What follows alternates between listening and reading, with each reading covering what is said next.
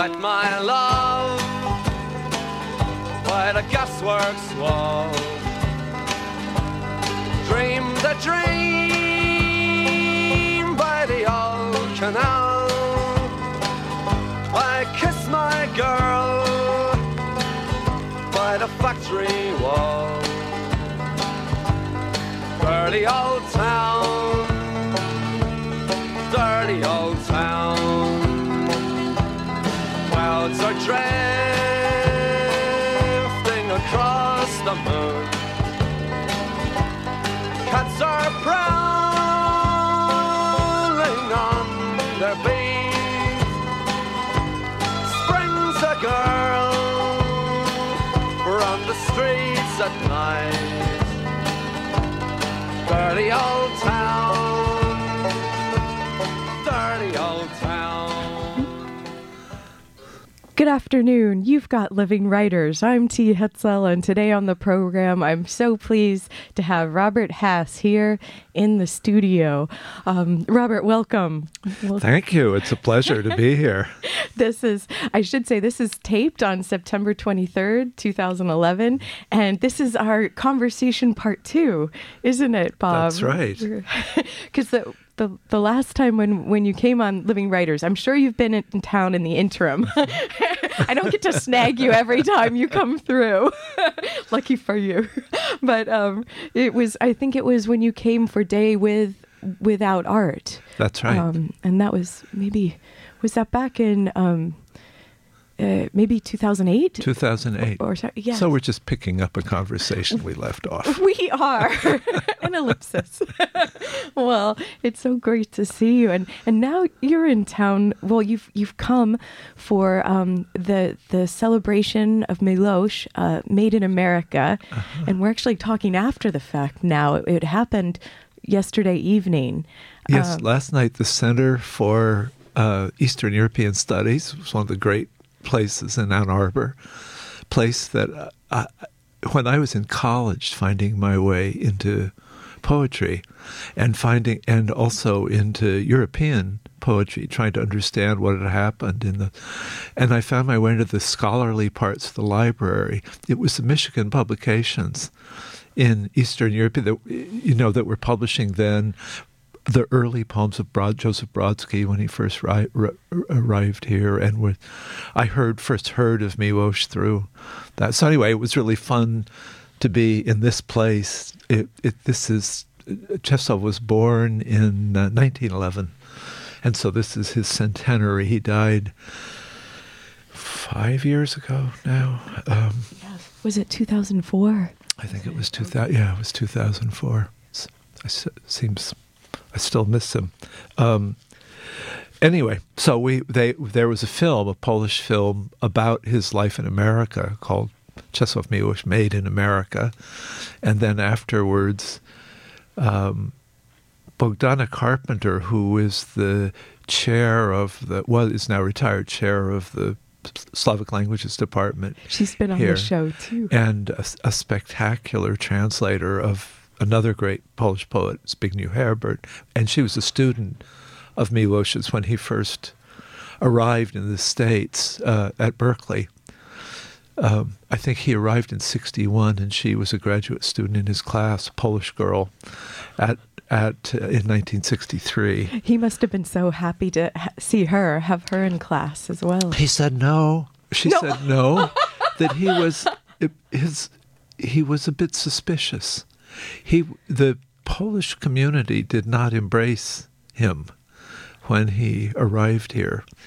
It was mostly the culture of American Polonia, as they say, was very conservative and very Catholic, and from his point of view, very right-wing. And he had been, a young leftist in the 1930s. He was not a friend of Russian communism because Russia's imperial relation to... But after the war, when it was de facto that the Russians owned Poland, he, as he said in the film, he said, I was a fatalist. I thought they were going to be there forever. I joined the government to see what I could do. So he became a diplomat for the Polish government, and did that for a few years and then realized he couldn't. He was not going to be able to operate in that system. He couldn't be an arm of the government. Well, once they started enforcing social realism as an aesthetic and censoring everybody's writing, he was here. He was in New York and then in Washington. In fact, he first went to Washington. None of this got into the film, which was about this European exile in Berkeley in the 60s, place full of kids with tie-dye shirts. But the image that I had in mind was of Miłosz when the German army left Warsaw, having killed 250,000 people in the Warsaw Rising, they dynamited the street out of sheer vindictiveness, dynamited the city block by block as they retreated and as the Russian army moved in. And so he went from absolute rubble to Washington, D.C. in the spring. In 1949, a Jim Crow town with black men selling slices of watermelon on street corners, dogwood in bloom. He said, pretty girls in big, creamy Packard convertibles with their Metz fenders and those Glenn Miller swing music issuing from the car radios. It was dazing to be. Yeah, that would do your head in a bit. Suddenly. How can these be two realities that are both true at the same time? Anyway, this man, which is one of the great things in his poetry, is trying to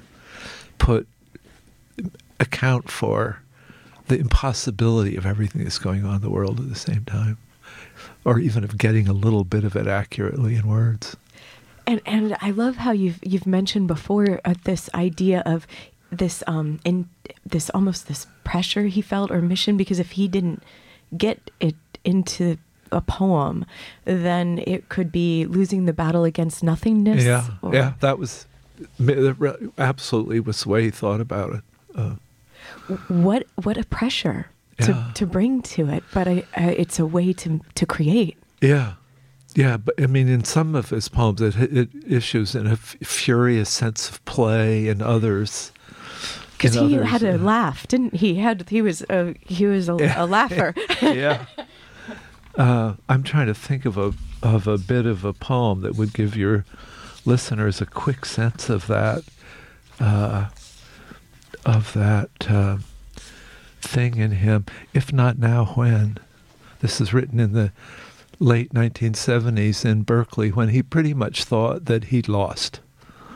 He'd gone into exile. His poetry couldn't be published in his own country, and he started this group of poems called the Separate Notebooks, in which he just kind of, by saying that, gave himself permission to muse on his situation.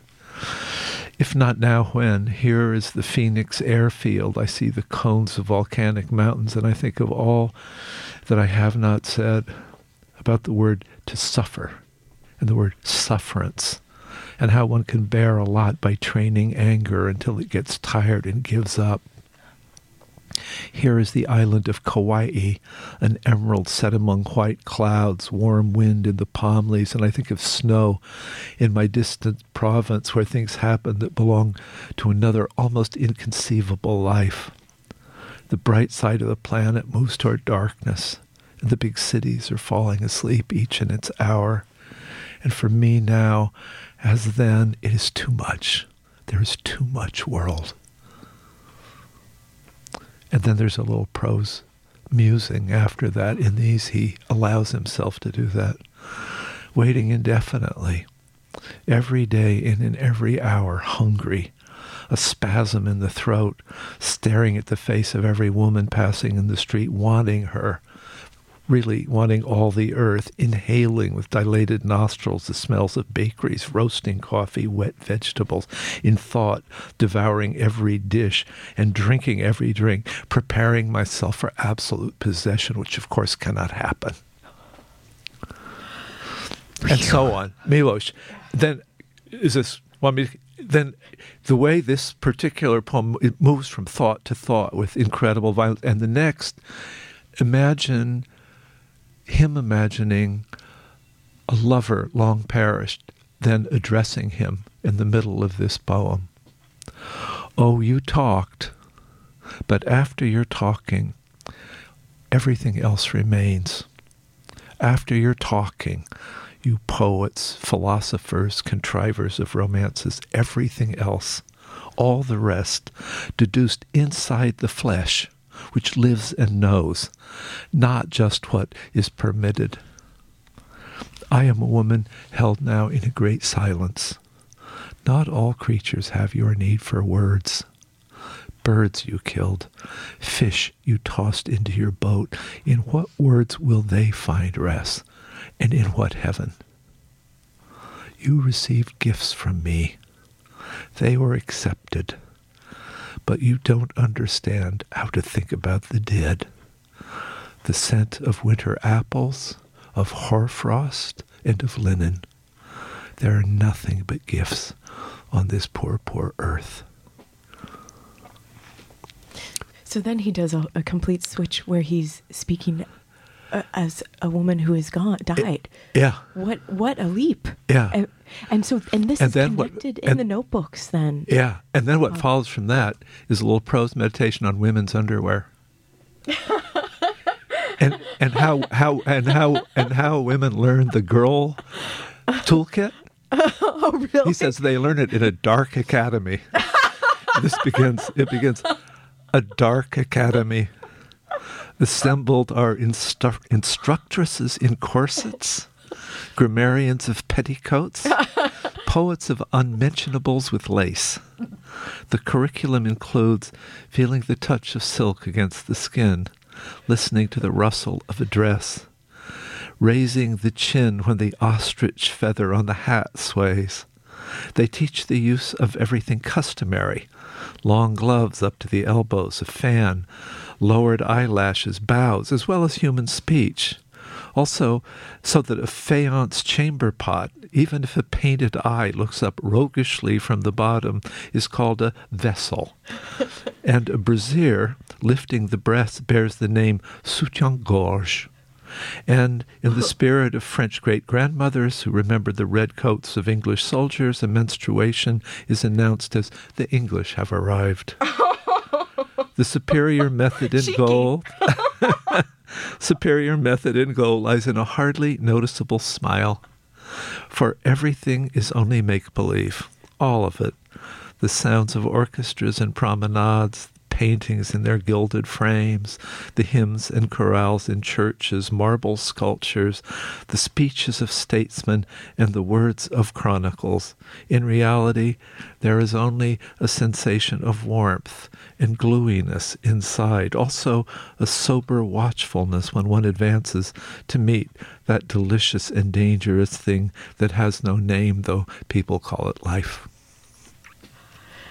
So on. And so on. Anyway. And these are in the separate notebooks. It's this long poem called The Separate Notebooks. And to me, it's one of the great knockout poems of the last 50 years. And this is a project that when you first met Miloš, right, Bob, early on? Yeah, this was one of the first ones I started working on. And I was interested in his early work. Actually, I was trying to make a translation of a famous poem that he wrote in very childish language of a children's book. In the middle of the Nazi occupation of Warsaw, he wrote this poem called A World, and he said, well, it can't be translated, it's rhymed, and it's... So a Polish friend, I met a Polish woman, who we've since become very dear friends, but at the time, Renata Gorczynski, who we worked with Robert Pinsky on the Separate Notebooks. And I said to Renata, can you help me with the world? I'm trying to understand. I didn't read any Polish at all. I'm trying to understand. And she said, well, yeah, but have you read the poetry this guy has been writing lately? And I said, no, of course not. It's in Polish. I haven't seen it. And she said, well, he's writing his most amazing poems right now. And she started sight reading, translating these poems for me. How many before me crossed over the frontier of words, knowing the futility of speech in a century of phantoms which were terrifying but meant nothing. What am I to do with the conductor of the Trans-Siberian Railway, with the lady to whom travelers offered a ring from Mongolia, for a very cheap price, with singing expanses of telephone wires and lush coupes and a station after the third bell. This is the Trans-Siberian Express, remembered from his childhood. His father was an engineer in the Russian army. And so as one of his infant memories, early memories, is of going through Siberia on this Trans-Siberian Express. Oh, Robert. Yes, et cetera, et cetera. Anyway, it's amazing. This is. I feel like this morning is this conversation is a continuing tribute to Milosz. This is amazing. We're going to take a short break and we'll be right back. You're listening today to Living Writers. Today, Robert Hass is here. His latest, The Apple Trees at Olima, new and selected poems. We'll be back.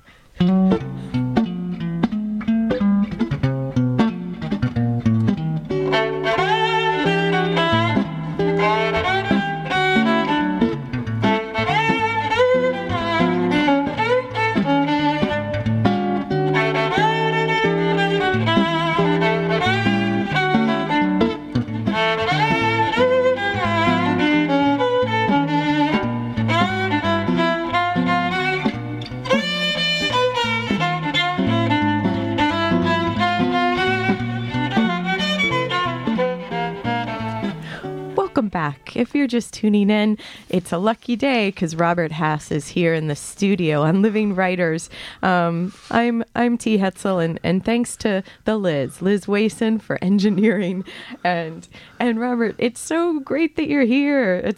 I'm just so pleased. I'm holding in my hand a copy of the UK version of The Apple Trees at Olima, Blood Axe Books, but the US version exists from Echo Press. That's right. And so this is a lovely addition. Yeah, isn't it beautiful? There's your listeners are of course not going to see it, but it's a fantastic bit of a Japanese print of a bird, black, white, and orange bird, wings wildly spread among what look like red. What are those flowers? They're not magnolia-like. Anyway, it's quite an amazing print that the English book designer found. They're not as delicate as a poppy, but similar, like slightly stronger than a poppy. Yeah, they're stronger than poppies. But they're a bit like the color of Iceland poppies. Yeah. Yes. Yeah. Well, I'll know when the book is supposed to arrive today. I had to read the poem, the PDF online, Bob, and it's hard to read poems online, like not to have the artifact of the book in your hands and to be able to move among the poems. I never do, and they haven't figured out yet how to do formatting poems for Kindles or for anything else, though. Poems will keep the book around. Yeah, and it's good that they will, because that makes a market for paper, and as long as there's a market for paper, people will invest in forests. That will keep spotted owls going, and it will keep the Sierra sequestering Club. carbon against global warming. So buy a book and save the world. This is the political Bob Hass talking to you from Ann Arbor, Michigan. Well, Bob, I got so excited and felt so comfortable right away. I forgot to read your short bio. So we're going to backtrack just for a minute, and so folks can hear the short bio. Robert Hass was born in 1941 in San Francisco. He served as U.S. Poet Laureate in 1995 to 97. His many awards include a Pulitzer Prize and a National Book Award for Time and Materials. That's the book we last spoke about, isn't it? And the National Book Critics Circle Award for Sun Under Wood. His first collection, Field Guide, was selected by Stanley Kunitz for the Yale Younger Poet Series in 1973. Hass also worked with Czeslaw Milosz to translate a dozen books of Milosz's poetry, including Treatise on Poetry and most recently, A Second Space. His translations of the Japanese haiku masters have been collected in the Essential Haiku, versions of Basho, Busan, and Issa. His books of essays include 20th Century Pleasures, Prose on Poetry, and Now and Then, the Poet's Choice columns. He lives in Northern California with his wife, the poet Brenda Hillman, and teaches at the University of California at Berkeley. Yes. Again, I'm so glad you're here. Well, it's fun to be here. It's always fun to be in Ann Arbor, of course, because I have family here. That's right. The Kristen and the kids. Yes, and my 3 grandchildren, Finn Magoon and Cole Magoon and Hazel Magoon, are here in town. So I feel like I have a deep investment in this place. Yes, yeah. It was not only just reading University of Michigan Press books back in the day. It stretches to the present moment. Well, it's also actually the case that it was the University of Michigan that colonized and pioneered the University of California, where I teach. It was set up sooner, and a lot of the founding professors of the University of California came from the fledgling but farther along University of Michigan. Really? Yeah. Who knew about? I did not. I have only any learned idea. about that in the last few years.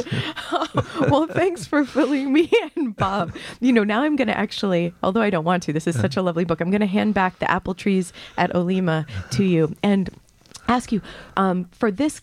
So it's new and selected poems, and Bob, the poem though, the title of the book itself comes from an earlier book, and I just wondered what occasioned that. I was going to call that earlier book "Human Wishes" is the name of it, "The Apple Trees at Olema," and my editor at the time said that's too pretty for this book. And so we kind of went back and forth about it. You make lists of titles, and I've never felt like I've been very good at titles. And then at some point I heard that Samuel Beckett was at one point had the idea that he was going to call his collected works Human Wishes. And so I thought, Okay. I'll go with. There's an 18th century poem called "The Vanity of Human Wishes," so just saying "Human Wishes" seemed like a title. But on the editorial announcements of the book when it came out, it was called "The Apple Trees at Olema," and when I would see my bibliographies listed some places, there was always included on it a book that didn't exist called "The Apple Trees at Olema." So then you made this ghost book a reality. Yes, that's right. Oh, I love that, because I wondered, I knew there must be a story to it, because otherwise one of the new collection, the new poems in the collection would probably have had that honor. Yeah. But it was meant to be. Also, Olema is it's Olema in the language of the native peoples of Northern California. It means Valley of the Coyote. And so it was, I liked it because it was named from my home place. Yeah. Yes. And you're deeply West Coast. And can we talk about a few of the new poems then, Bob, a little bit with that I had a chance to, I got to read them, and it's lovely work and much narrative, like the storytelling quality is coming through clearly. In some of them. The poem that it's a little bit of a set of poems that we were talking about.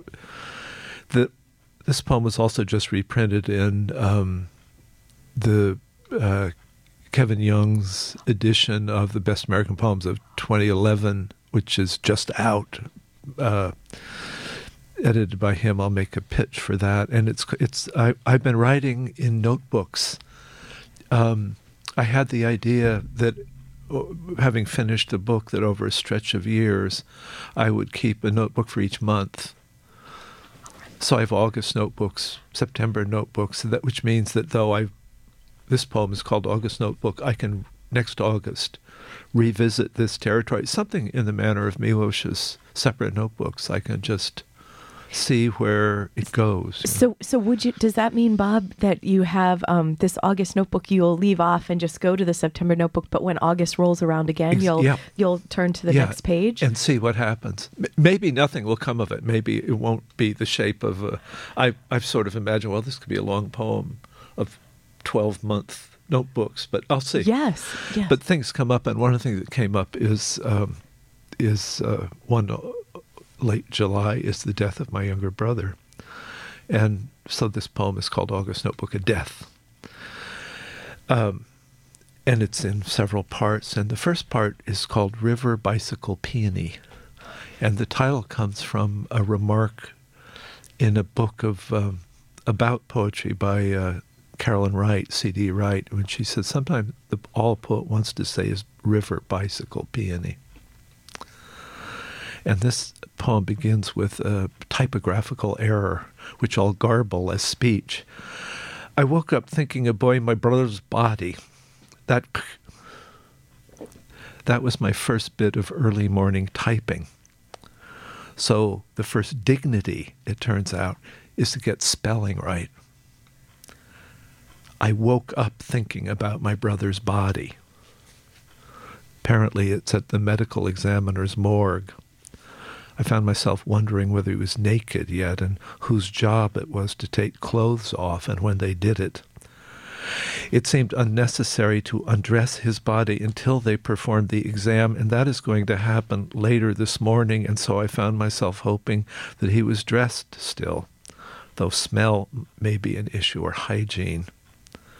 When the police do a forced entry for the purpose of a welfare check, and the deceased person is alone, the body goes to the medical examiner's morgue in the section for those deaths in which no evidence of foul play is involved.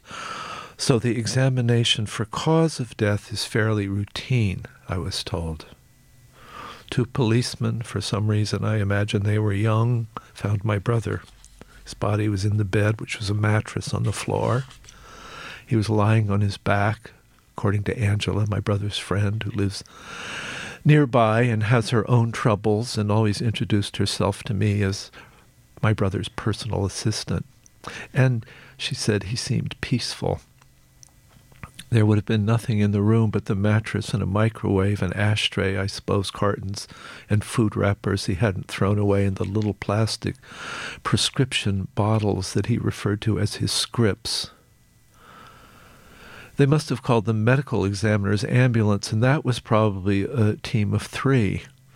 When I awoke, I visualized this narrative and the 5 men, I think they were men who disposed of my brother's body, and I thought the telling of the story would be shorter. I thought that what would represent my feelings would be the absence of metaphor. But then at the 3rd line, I discovered that I could write this in a 3-line stanza, and that was going to be the second dignity.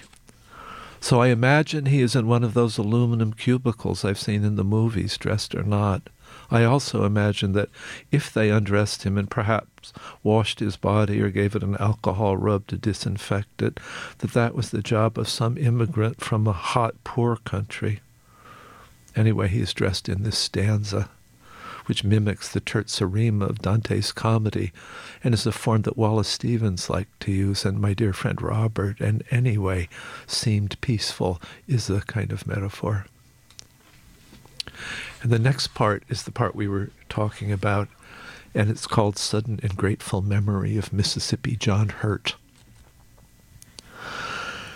Because I woke again thinking of my brother's body and why anyone would care in some future that poetry addresses how a body is transferred from the medical examiner's office, which is organized by local government and issues a certificate establishing that the person in question is in fact dead and names the cause or causes, to the mortuary or cremation society, most of which are privately owned businesses and run for profit, and until recently tended to be family businesses with skills and decorums passed from father to son, and often quite ethnically specific in a country like ours made from crossers of borders.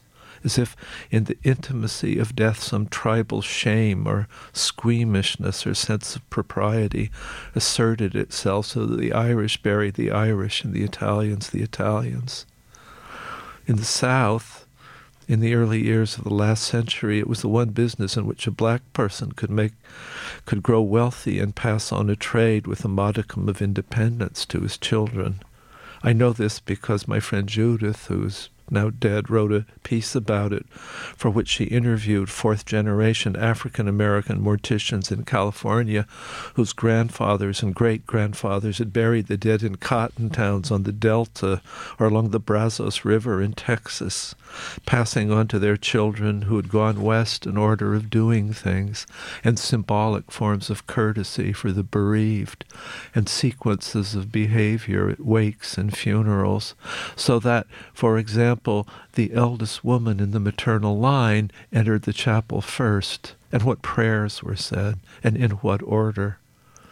During Prohibition, they even sold the white lightning to the men who were allowed to slip outside and take a nip and talk about the dead, while the cries and gospel song voice contralto moans of grief that could sound like elation rose inside. Also the rules for burial or burning, griefs and rituals, and inside them cosmologies. And I thought of Mississippi John Hurt's great song about Lewis Collins and its terrible tenderness, which can't be reproduced here because so much of it is in the picking of the six-string guitar and in his sweet, reedy old man's voice. And when they heard, he sings, that Lewis was dead, all the women dressed in red. The angels laid him away. They laid him 6 feet under the clay. The angels laid him away. Would this be a place to stop and listen to this song? It was recorded by Alan Lomax in 1924. You'll hear the quiet of his voice if you don't know it. That Mississippi John Hurt was in those days not a professional singer. He had a quiet voice. And this is a ballad that he created out of a story of a pistol fight between a bunch of young men in his little Mississippi town in that terrible era of the Klan when young black men were fighting against each other, gunning each other down. I think this is one of the great art songs in the American repertoire. And today on Living Writers, Robert Hass on WCBN FM Ann Arbor.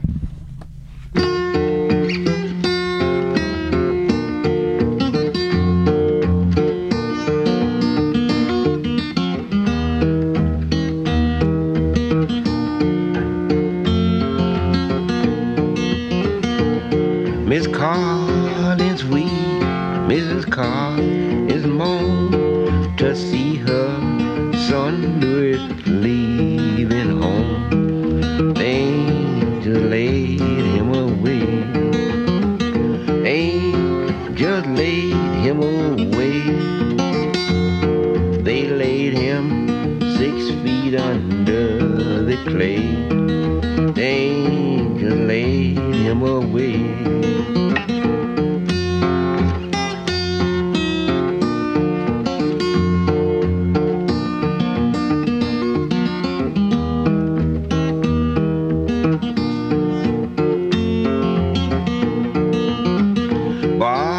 Shot once and Louis shot two.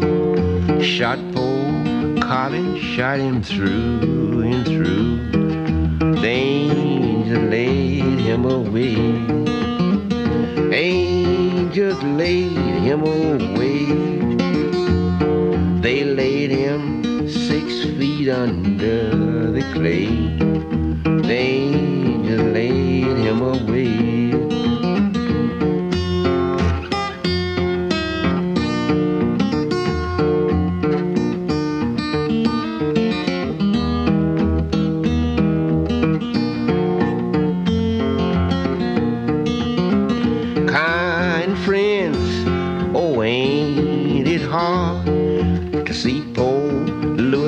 In a new graveyard, the angel laid him away.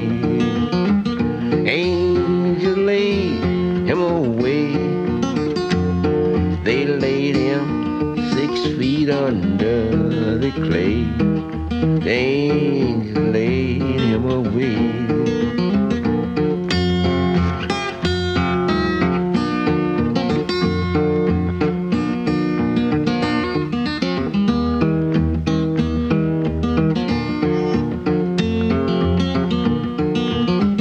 When they heard that Lewis was dead, all the people that dressed in red, the angel laid him away. Angel laid him away. They laid him 6 feet under the clay.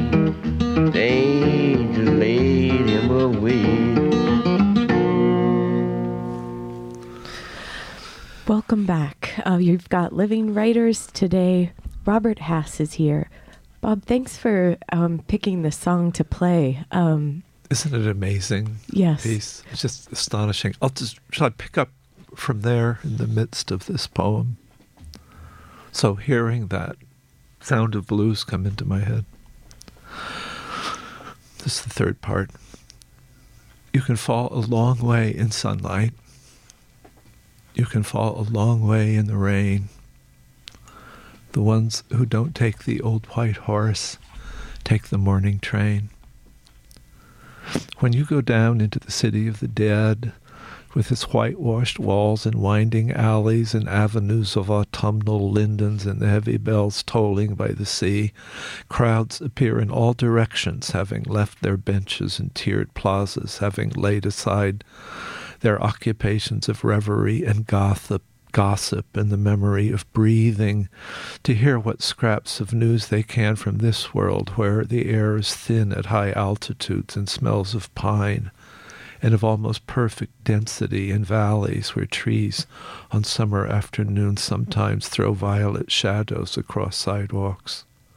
Only the arborist in the park never stirs for the new arrivals. He's not incurious, but he has his work. It's he who decides which limbs get lopped off in the city of the dead. You can fall a long way in sunlight. You can fall a long way in the rain. The ones who don't take the old white horse take the evening train.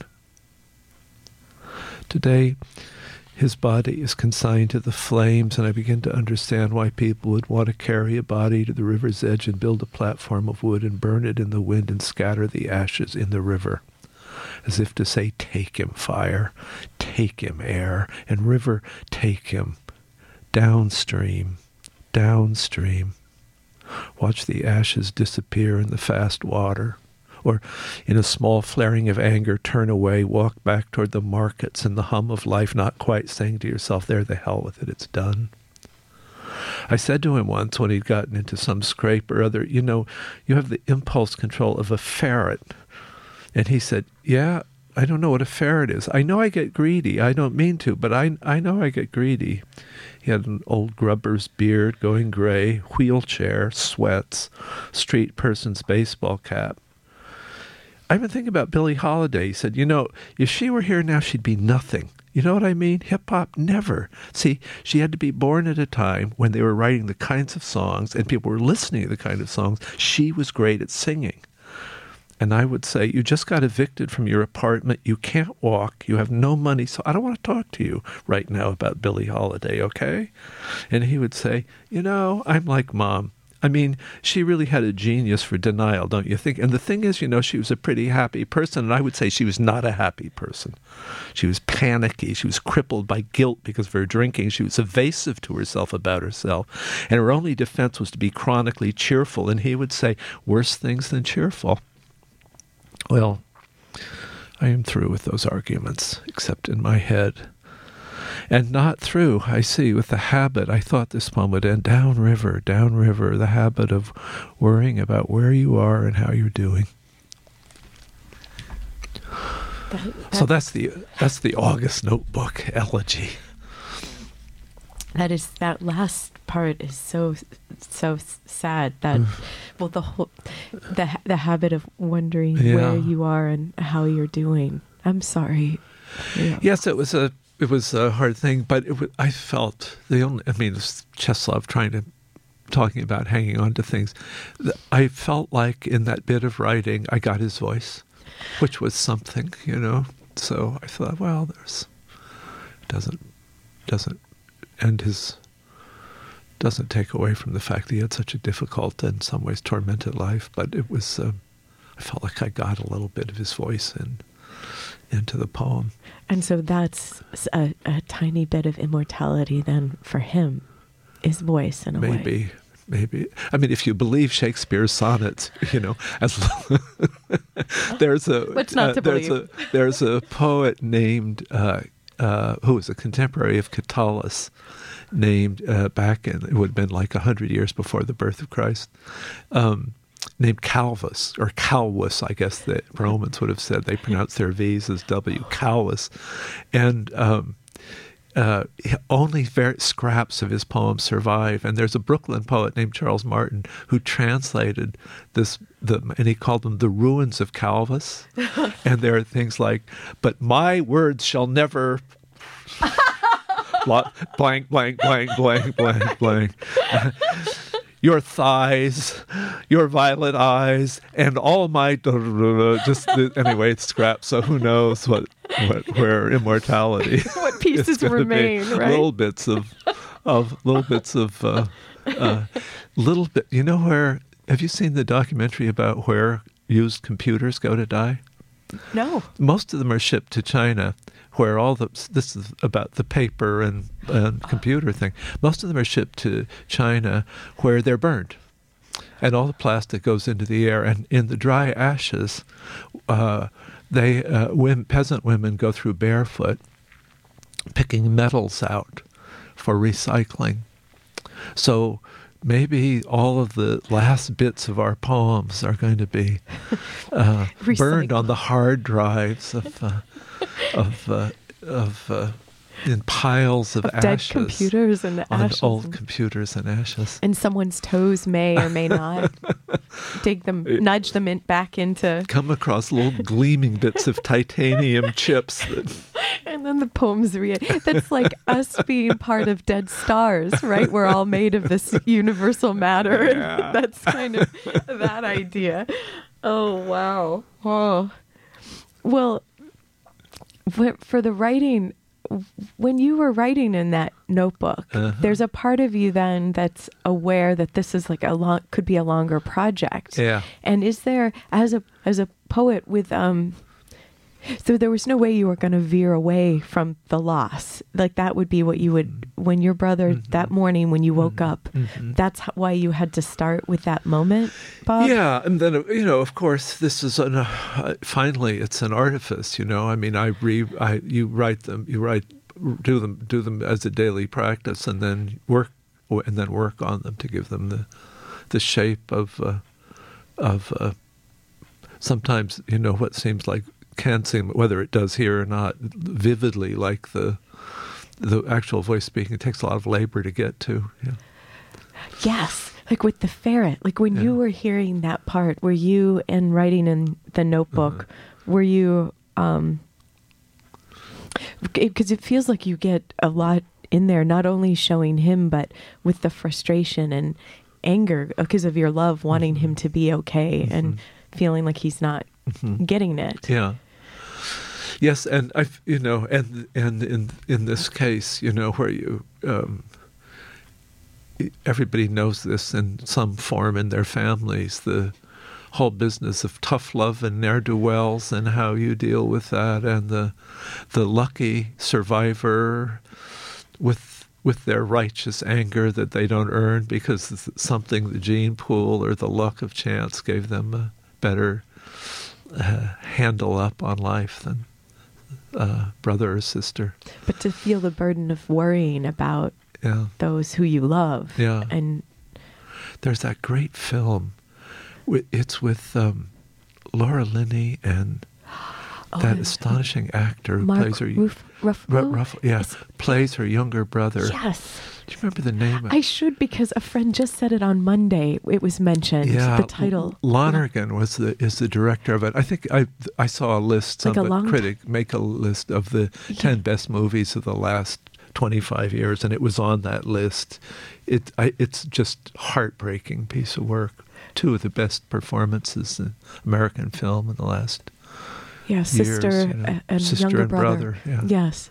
It's like And the brother had been the failure, and the sister is always in trouble and comes back to his older sister, and feels herself to be the kind of dull, hardworking, dutiful one. And it's amazing. Her performance is just amazing. Well, maybe we'll find out. We'll take a short break, and we'll be right back. You're listening to Living Writers. Today on the program, Robert Hass is here. The Apple Trees at Olema, new and selected poems. We'll be back.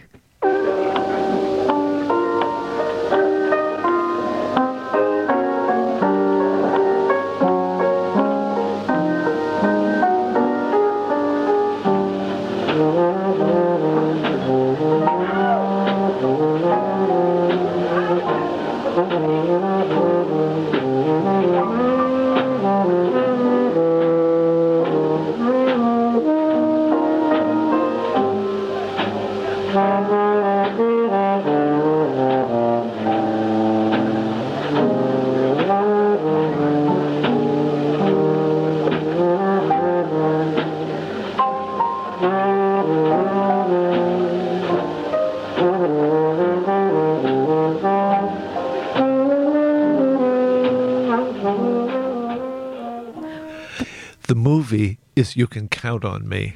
Bingo. Thanks. It was Thanks to Liz. Our Liz, our producer, who nailed it. Yeah. So, folks, if you haven't seen it, go find it. And do brace yourselves, because it's piercingly sad. Yes. And you're Bob, I'm so glad you're here. Thanks for being on the radio again. Well, it's a pleasure to be here with you. In the morning, in the rainy morning. Rainy right? morning in Ann Arbor. Although hopefully when people hear this, it will be a sunny afternoon. We can hope. Yeah. We were talking about music to go out on, and not knowing that it was going to be a rainy morning, I had just recently heard Lester Young do A Foggy Day in London Town, and I was thinking as I was walking over here on State Street and in the September, almost October morning rain, that was really the perfect song for this purpose. But in fact, I think we're going to do Lester Leaps In, is what you folks will be hearing last on the way out. And what's that one? The Lester Leaps In is a bit jollier by the sounds of it, or it is, and it's also it's another of the signature pieces of American music. Yeah. Well, thanks for picking those tunes for us today for the program. And well, Bob, let's talk a little bit more about these new poems. Mm-hmm. So it sounds like that you've got this plan where there will be like almost a book like the separate notebooks, but the notebooks. Maybe, yeah. I hope there will be. As I've done it. There was some impulse also was to, speaking of rain in September, and to name the California seasons. That, it's a Mediterranean climate. It's dry in the summertime. It starts to rain in October. Winters are rainy, but they're green, so it's a kind of spring, actually winter, because it's been drought all summer. And I started to write about September, and I found myself beginning with stories, and then I thought, well, I guess it's because my profession, I teach for a living, so I never stopped going to school. So there's the feeling of starting a new story every fall. I don't know if that's incredibly true. I don't know if people who aren't in academic life experience that, but I always feel that the end of summer and the beginning of the fall is the turning of a page, much more profoundly New Year than New Year's is. And is that why these stories are? Is this the poem? Is it the one that's in David's voice, or which? No, this is again, just notebook musings. The first thing is a little 2-line poem that goes, everyone comes here from a long way off, is a line from a poem I read last night. Now, whether that's a poem or whether that's enough, there was something about the relation between the saying of the thing and then the saying that... Anyway, I don't want to talk myself. No. But the next little bit... Great. The next little bit is, driving up 80 in the haze, they talked and talked. Smoke in the air simmering from wildflowers. His story was sad. Her story was roiled, troubled. That was, again, I've spent years doing translating haiku, so I was trying to do this small thing. But then I thought, so the next bit goes, here's an alternative. A man and a woman, old friends, are in a theater watching a movie in which a man and a woman, who are old friends, are driving through summer on a mountain road. The woman is describing the end of her marriage and sobbing, shaking her head and laughing and sobbing. The man is watching the road, listening. He's always been a very good listener. His own story more diffuse, and his own unhappiness more diffuse and in abeyance. And because in the restaurant, before the film, the woman had been describing the end of her marriage and cried, they're not sure whether they are in the theater or on the mountain road, and when the timber truck comes suddenly around the bend, they both flinch. It was a little trapdoor story. Other story, and then the flinch led me to names for involuntary movements of the body. Squirm, wince, flinch, shudder. Sound like a law firm in Dickens. Mr. Flinch took off his black gloves as if he were skinning his hands. Quiver dipped the nib of his pen into the throat of the inkwell. And then I started fooling with it. Once there were 2 sisters called Knock Me and Sock Me. Their best friend was a bear called Always Arguing. What kind of animals were the 2 sisters? One child asked. Maybe they were raccoons, said the other. Or pandas, said the first. They could be pandas. It's good to sit down to birthday cake with children who think it is the entire point of life and who therefore respect each detail of the ceremony. There ought to be a rule, he thought, for who gets to lick the knife that cuts the cake, and that rule should have its pattern somewhere in the winter's stars. Which do you add to the tea first, he asked, the sugar or the milk? And the child had said instantly, the milk. Laws as cool and angular as words. Angular, sidereal, and so on. And so I love those connections. So it's riffs on stories and storytelling. Yeah. And so why do you think that's something that's it's got your attention now? I don't know why, but what do I think? Maybe I'm 70. Maybe it has to do with thinking about the shapes of lives and the shapes of stories, and if there's any relation between them. Something like that. Maybe. I'm not even sure yet. I'm on the scent, but I don't know quite where I'm going yet. Do you want another little one of these riffs?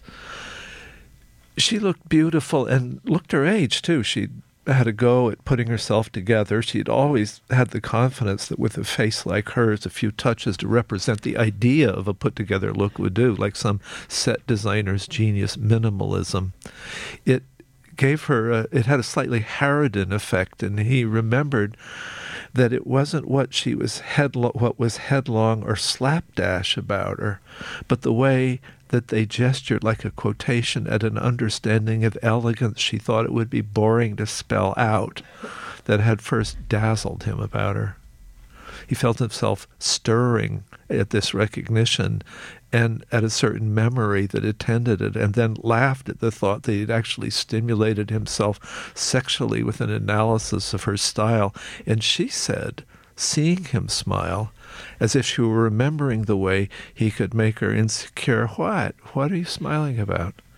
And he said, oh, nothing. And she said, oh, right, I remember nothing. So you're really having fun with these, right? The next part goes, 2 jokes walked into a bar. Right. A cage went in search of a bird. 3 rabbits walk into a penguin. A boy walks out in the morning with a gun. Which is the beginning of Snowy another Egret. Yeah. Yeah. So anyway, yeah. Does snow? So yeah, you are having fun. Do you think? Have you ever had this level of fun with it before? Yeah. Oh, good. I have, not often, but sometimes. Yeah. Yeah. Do you think? Well, when you say not often, what do you mean, Bob? Well, what you go to. I imagine whatever art you practice, the one you're practicing right now, doing this, you do it because it's deep, absorbed work that engages you, and it's the best gift that anything gives you, whatever you find that you kind of just self-forgetfully do.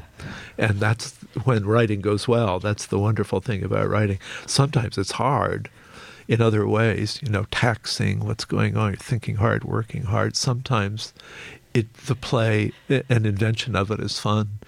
There's one story about Pushkin, the great Russian poet, that he gambled a lot, so he'd be out playing cards at night, and he did his writing like between 3 a.m. and late, like 10, and then he would go to sleep. And one of his landladies who lived downstairs from him records that at breakfast in the morning, when she would get up, he would be just finishing his writing, and she would hear him punching his hand with his fisted other hand, saying to himself, "Attaboy, Alexei, attaboy, you son of a gun." So I thought, oh, he had fun. Everyone thought he must have thought that he'd written a line that really nailed it or something like that. That's when it's fun. Yes. Yes. And when you can, when you're reading it and it feels like it's because you're sitting here in the studio, but in a way it also felt like you are transported back to the moment when you were actually writing it too. Yeah. I can almost imagine it. Yeah, it's true about reading. I mean, that you kind of re-enter that's where poets live, is in the rhythms of the words in the sentences, and so it's practically a physical place that you enter when you read your poems. That's a beautiful thought, and that's something. What is? So literally, you brought it up, Bob. You said, well, perhaps it's because I'm 70. This is something that you have been dedicated, lived within this music of language, this rhythm, your entire life, really. Adult life. Well, yeah. I mean, we all have in some way, poets more particularly, but yeah. Because I wonder about that. I read somewhere, I don't know if it's true, that you had thought, fancied yourself maybe a novelist at first, but then the beats maybe came in and gave you this window into poems. But then you took it's not like that was not who you were. Yeah. Because you went to Stanford. You took elements like the nature of Gary Snyder, or what? Yeah, and it was the beats among others, but there were so many. I was in my early 20s and vaguely wanting to be a writer. I'd written some poems. I'd written some short stories. I was in love with the essays of James Baldwin. I was trying to write essays, and then I started reading the poets. The beats among others, but I was reading, Robert Lowell as Bishop. I was reading John Ashbery and Frank O'Hara, and just suddenly this seemed like there was an incredible range of poetry getting at tremendous range of American experience. The novelists of that era that I was reading, Malamud, Roth, Bellow, Cheever, Updike, I thought were interesting, but they didn't blow me away the way Dostoevsky and Tolstoy and Dickens and Henry James blew me away. But the poetry did, and so I started working at it. And it seems like there's no way to sequester it away from your life. Like when you were doing the stint as the poet laureate and all that work, you mentioned that there's pieces of poems would come to you if you were riding a train. Yeah, not as often as they should have when you're doing that. It was in a way being a public person is the opposite of writing poetry in a lot of ways. So occasionally it visited me, but it wasn't, and often, as in a job like that where you're in effect become a spokesperson for American writing, which is sort of how I took the job, and also for literacy, so that there could be readers for writers. I found myself going around saying the same thing over and over again, and it's what a disciplined politician has to be able to do. Right. You know, every day go out and say the same thing. Well, thank goodness for these new the Notebooks Yeah. project, because that kicks you as far away from that as... Yeah, exactly. So that you can start living for surprise. Bob Hass, thank you so much Thank for you. It's a speaking pleasure to be to me here. today. You've been listening to Living Writers. Today on the program, Robert Hass has been here. The Apple Trees of Olema. New and selected poems. I'm T. Hetzel. Until next time.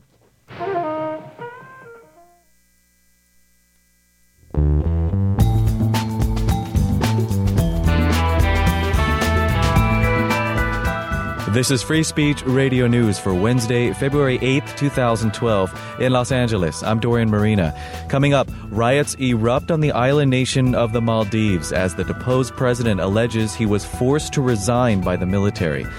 As Barack Obama's campaign endorses the use of super PACs, a new report shows most are funded by wealthy individuals. And New York community members demand accountability following the police killing of an unarmed teen. Those stories and more right after these headlines. I'm Jess Burns with headlines for FSRN. In Syria today, government forces shelled the opposition city